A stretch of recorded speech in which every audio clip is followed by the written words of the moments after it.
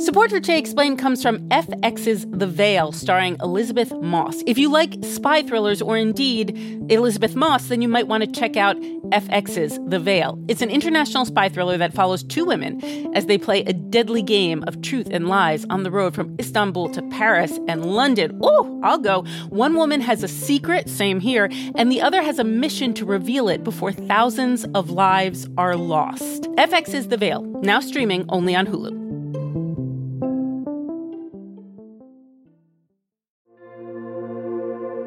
Support for this podcast comes from Planned Parenthood.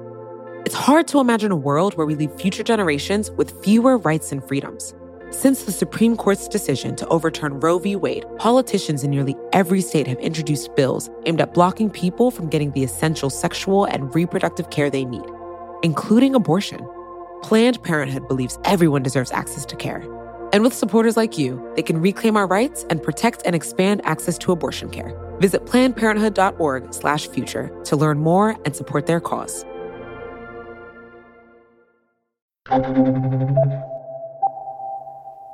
Oof, long day today. Let me sit down and relax and watch some television. When the president said that he was designating Antifa as a terrorist organization, the question... With looters ransacking businesses and torching cars and buildings, President Trump has vowed to take action and designate Antifa as a terrorist organization. What I do know is that Antifa fits the very definition of domestic terrorism.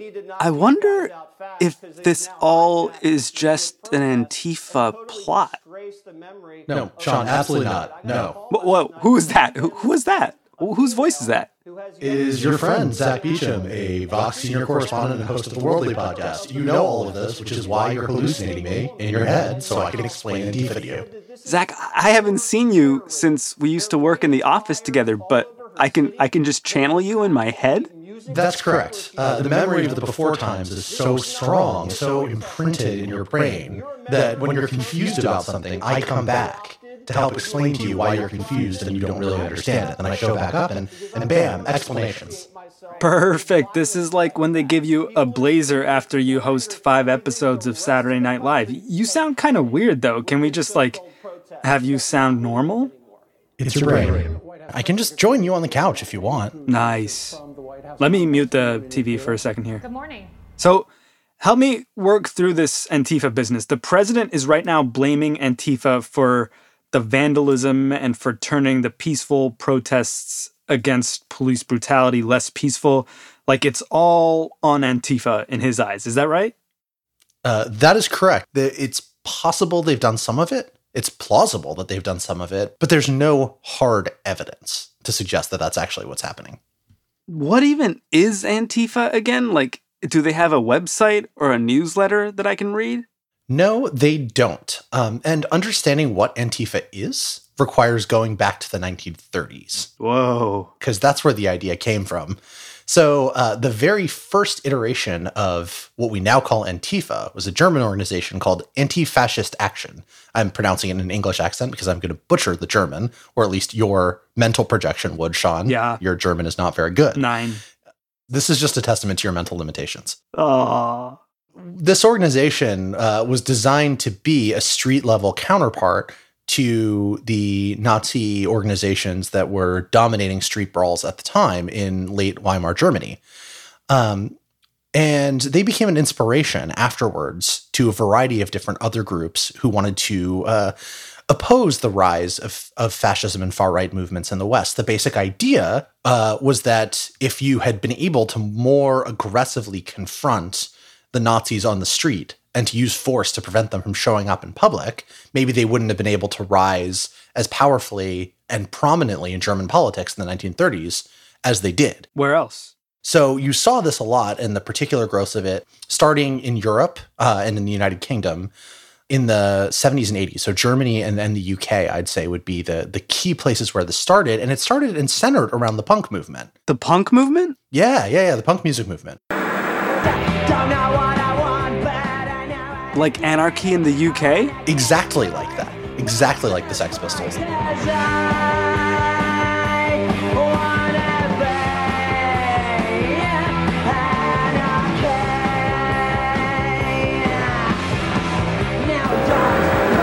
Antifa is designed essentially, as one scholar I read put it, as a kind of anarchist alternative to the police to get out the fascists, right? So you're at a punk show and you need to get rid of neo-Nazis. You don't want them there. You think they endanger the people who are participating. You think they're spreading bad ideas in your left-wing spaces, and you don't want to call the cops because you hate the cops. And so what do?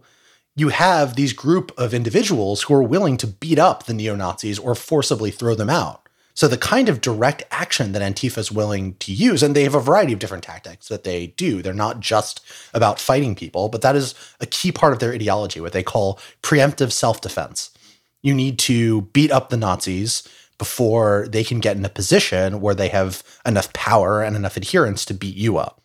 Preemptive self-defense, is that just like, could that just be, aggression?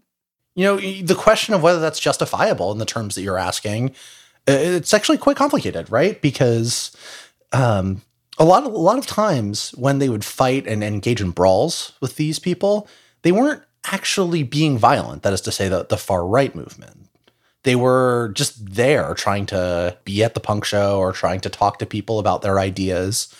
And so depending on how you understand the nature of these far right movements, you could say, well, they're just beating up people who are talking. That seems ridiculous. That's obviously just a way of getting out aggression and feeling good about it because you're beating up people that you don't like. And the other way to spin it is, the more neo-Nazis there are and the more openly they can act, the more unsafe our spaces become for minorities, for Jews, for LGBT individuals. And if we want to make this a safe and open, inclusive space for all different kinds of people, the people who want to hurt vulnerable groups, they got to go. And we got to do whatever we can to get them out. So how does this go from a sort of anti-Nazi thing in the 1930s to a punk thing in the UK in the 80s to what we see the president constantly bashing now in 2020? Starting around the late 2000s, 2010s, Americans started to embrace the Antifa label as just an abbreviation for anti-fascist action or anti-fascist. And it became this kind of diffuse movement that you saw in different places around the country. There's no central organization. There is one network that kind of tries to connect them to each other, but there's no command and control structure. It's just a bunch of people who understand themselves to be part of this movement.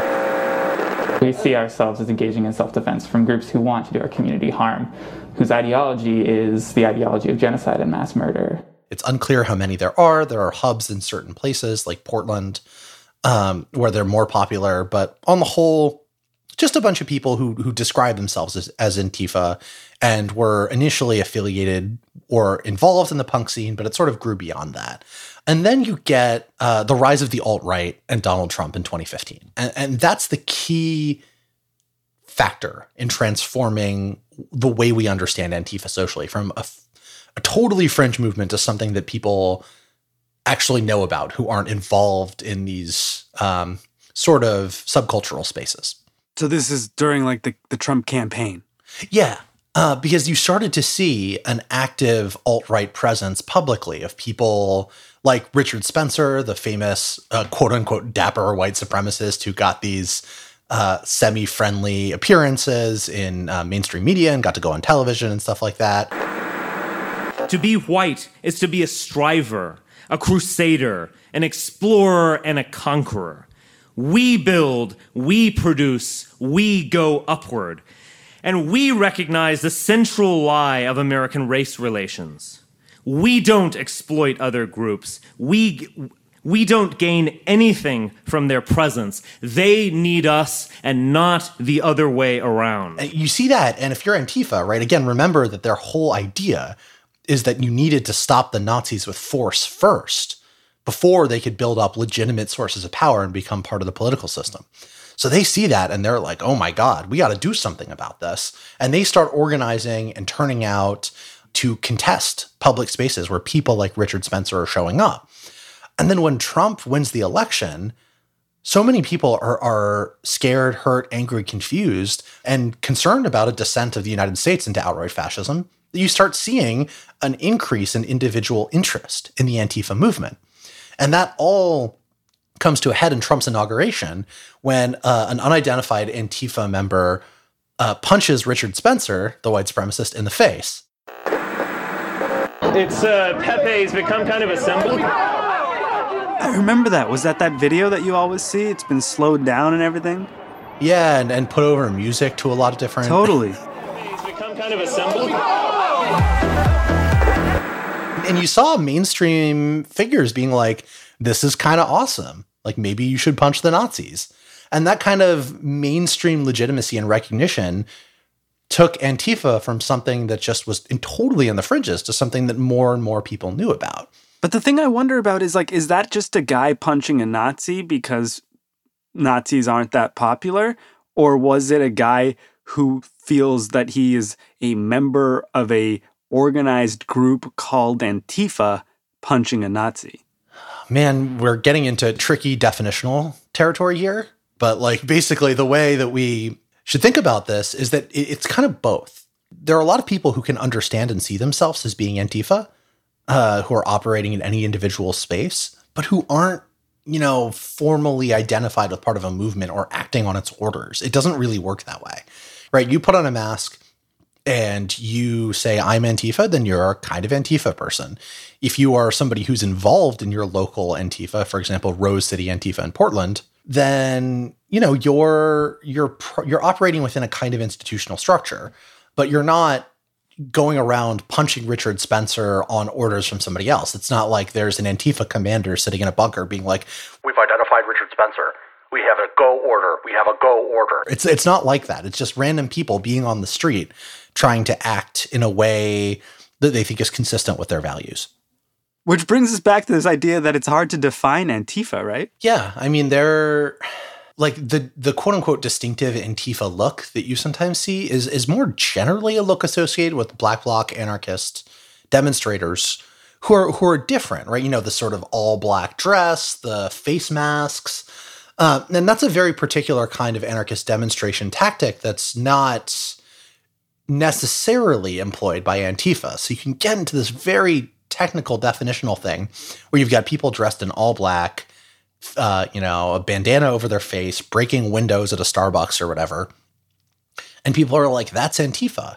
And well, yeah, it could be Antifa, but it also could be somebody who is not part of an Antifa organization, doesn't see them as such, but is engaged in a similar kind of protest and demonstration that might mark them as sharing a similar ideology, even if they are not technically or in terms of self-identification an Antifa person. It's quite complicated. I really want to entangle this a little bit more, but I need to make a quick pit stop. I know you're in my subconscious, but can you hang out here on the couch and I'll be right back? No, I'm going to go with you. It's because I'm part of your brain. I know it's going to be awkward, but you're just going to have to push past it. This is going to be fun. Okay, great. Let's go. We'll be right back. Support for Jay Explained comes from FX's The Veil, starring Elizabeth Moss. If you like spy thrillers or indeed Elizabeth Moss, then you might want to check out FX's The Veil. It's an international spy thriller that follows two women as they play a deadly game of truth and lies on the road from Istanbul to Paris and London. Oh, I'll go. One woman has a secret, same here, and the other has a mission to reveal it before thousands of lives are lost. FX's The Veil, now streaming only on Hulu.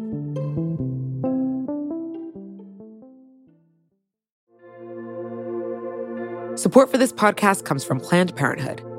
Your body is your own. That's why Planned Parenthood is committed to ensuring that everyone has the information and resources they need to make their own decisions about their bodies, including abortion care. Today, lawmakers who oppose abortion are challenging Planned Parenthood. Affordable, high-quality basic health care for more than 2 million people is at stake. Planned Parenthood believes that health care is a basic human right. That's why they fight every day to push for common-sense policies that protect our right to control our own bodies. They also work tirelessly to oppose the onslaught of new policies aimed at interfering with personal decisions best left to patients and their doctors. They won't give up, and they won't back down. You can join Planned Parenthood in the fight to help make sure that the next generation can decide their own futures. The organization needs your support now more than ever. With supporters like you, they can reclaim our rights and protect and expand access to abortion care. Visit PlannedParenthood.org/future to learn more and support their cause.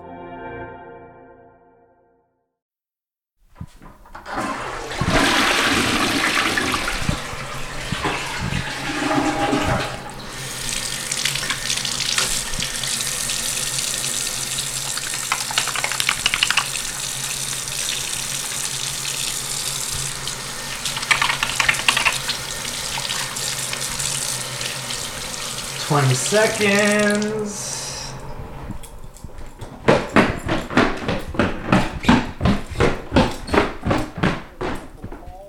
Across the country are looking in. This is the time we look to our leader. We want this to stop. Zack, are you still there? President, fix this. Yep, I am. I'm here now that your brain has been turned back on, ready to answer your questions about all the Fox News you've been watching. President Trump is bound to take action and designate Antifa as a terrorist organization. Dana, So they said on the news that the president's gonna designate Antifa a terrorist organization. Is that a thing he can do? No, that's stupid. Like, you can't do that. The reason why is the president has the power to designate foreign terrorist organizations as terrorist groups. That's what he is legally and statutorily empowered to do. Antifa is not a foreign terrorist organization. Even though it started in Germany in the 1930s? Well, because it's not an organization like that. It's not like there's an Antifa compound in Berlin where they're sending out orders to America. It's entirely a bunch of people here who aren't even operating under a direct order or command and control structure, which is the other problem with it. When it's Al-Qaeda or ISIS, you can be like, well, yeah, there's an organization here that we can declare a terrorist organization.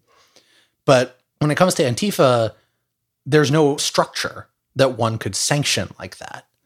It doesn't even make sense to speak of them as being any sort of unified organization called Antifa. There are just different Antifa branches and individuals who see themselves as participating in it. So it's not foreign in the way that it operates because it's entirely decentralized and domestic.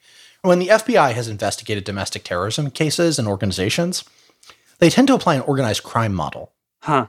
So if you're going into like a white nationalist group. Like the KKK? Yeah, like the KKK or a more violent one. Let's say like the Base and Adam Waffen, which are two new and recent, extremely murderous white nationalist groups. When the FBI looks at groups like this, they approach them like they're approaching the mafia because there isn't exactly a legal framework for purely domestic terrorist groups. Right. And the legal tools that one might need to deal with this kind of thing are encapsulated in the powers available for dealing with organized crime. It's the same thing, right? You've got an organized group of people who are conspiring to commit a pattern or series of violent and dangerous actions inside the U.S. And so even if ideologically they're different, structurally you don't need different legal powers to address them. So there's no kind of domestic terrorist designation for that reason. So you're saying, just to be clear here, that the president can't even designate this group a terrorist organization. Like, that's not even within the realm of his power. I mean, he can do whatever he wants. He can tweet, Antifa is a terrorist organization, or knowing Trump, it would be Antifa terrorist organization, 10 exclamation points.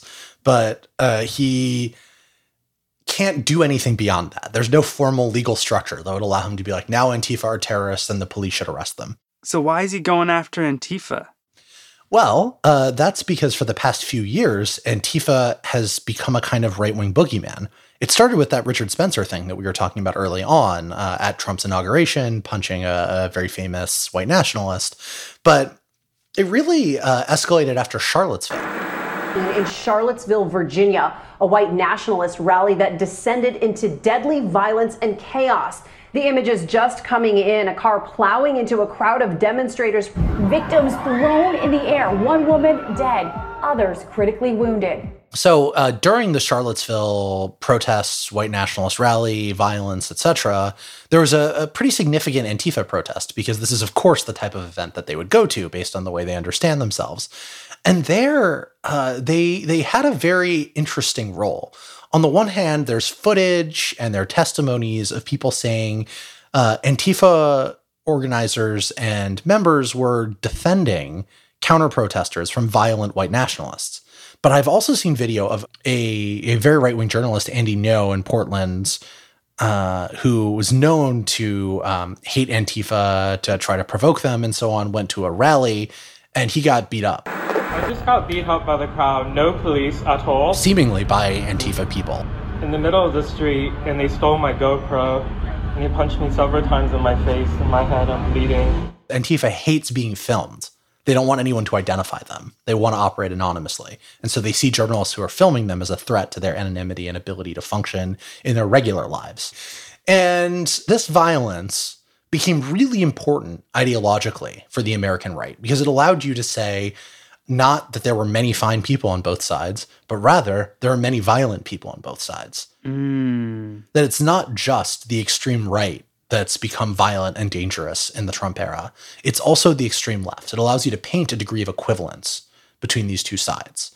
And so you have right-wing, major legislators and politicians condemning them. Ted Cruz today is calling for a federal investigation after protests turned violent in Portland, Oregon over the weekend. And Ted Cruz at the time tried to introduce legislation that would count Antifa as a terrorist organization. Now, you could do that legislatively. It's just there weren't enough votes to do it, and it doesn't really make sense. But the point is that this is not a new Trump thing.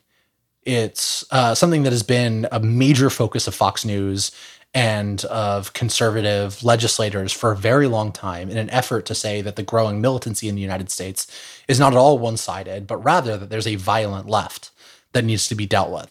It seems sort of dangerous to take this particular moment and say, oh, that's just a bunch of Antifa. Like, not only dismissive, but potentially risky. Have we seen any manifestations of how dangerous it can be to just pin this entire thing on something called Antifa?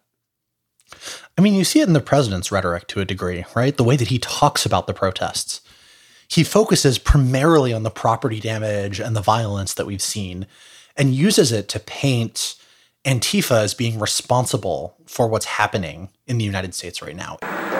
The violence and vandalism is being led by Antifa and other radical left-wing groups who are terrorizing the innocent, destroying jobs, hurting businesses, and burning down buildings. In reality, what's happening is that there are overwhelmingly peaceful protests that have violent members inside of them who do not define what's happening, and that the violent dynamics are escalated by police who use disproportionate, often entirely unjustified shows of force against protesters whose objectives they find threatening.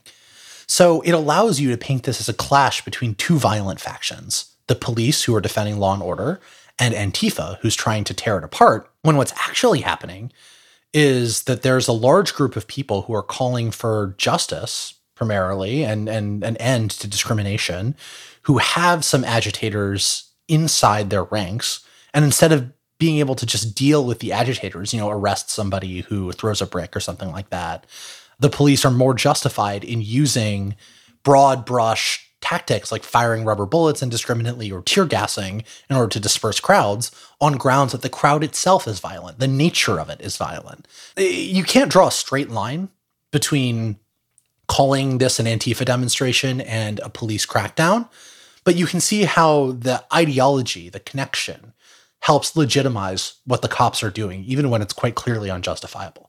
And beyond that, Zack, I mean, is this just like a straw man for the president and the right-wing media to just avoid dealing with the actual issue at hand here, which is a whole lot of Americans clamoring for racial justice right now? Yeah, it's not even a straw man, right? It's more of a boogeyman, right? You gotta put up the big monster so you can defeat it and claim victory, that you're defending the public from this. There was never any chance that President Donald Trump was going to say, okay, there are a bunch of black people out here protesting for racial justice. I'm going to side with the protesters.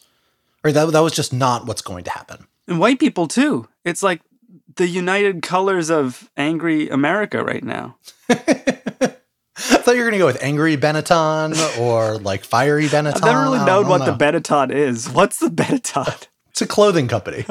I know, but why Benetton? What is that? Is that a place? Well, I guess since I'm your brain, I don't really know. This is where we fall short. As you were, brain. You need to tell a story, right, in order to justify your behaviors, both to yourself and to the public. And the story that you're telling here is that they are violent rioters who need to be put down with force. And if you can say, well, this violence is primarily being driven by an organized group, well, that sounds a lot scarier. And it sounds like something that, after years of the war on terrorism, in American minds, justifies a more violent response. It's a more sellable and salient narrative. Zack, thank you for hanging out with me on my couch and helping me work through this. I'm your captive, Sean. I can't really do anything else, but I'm happy to be here. Jeannie, you're free. Goodbye.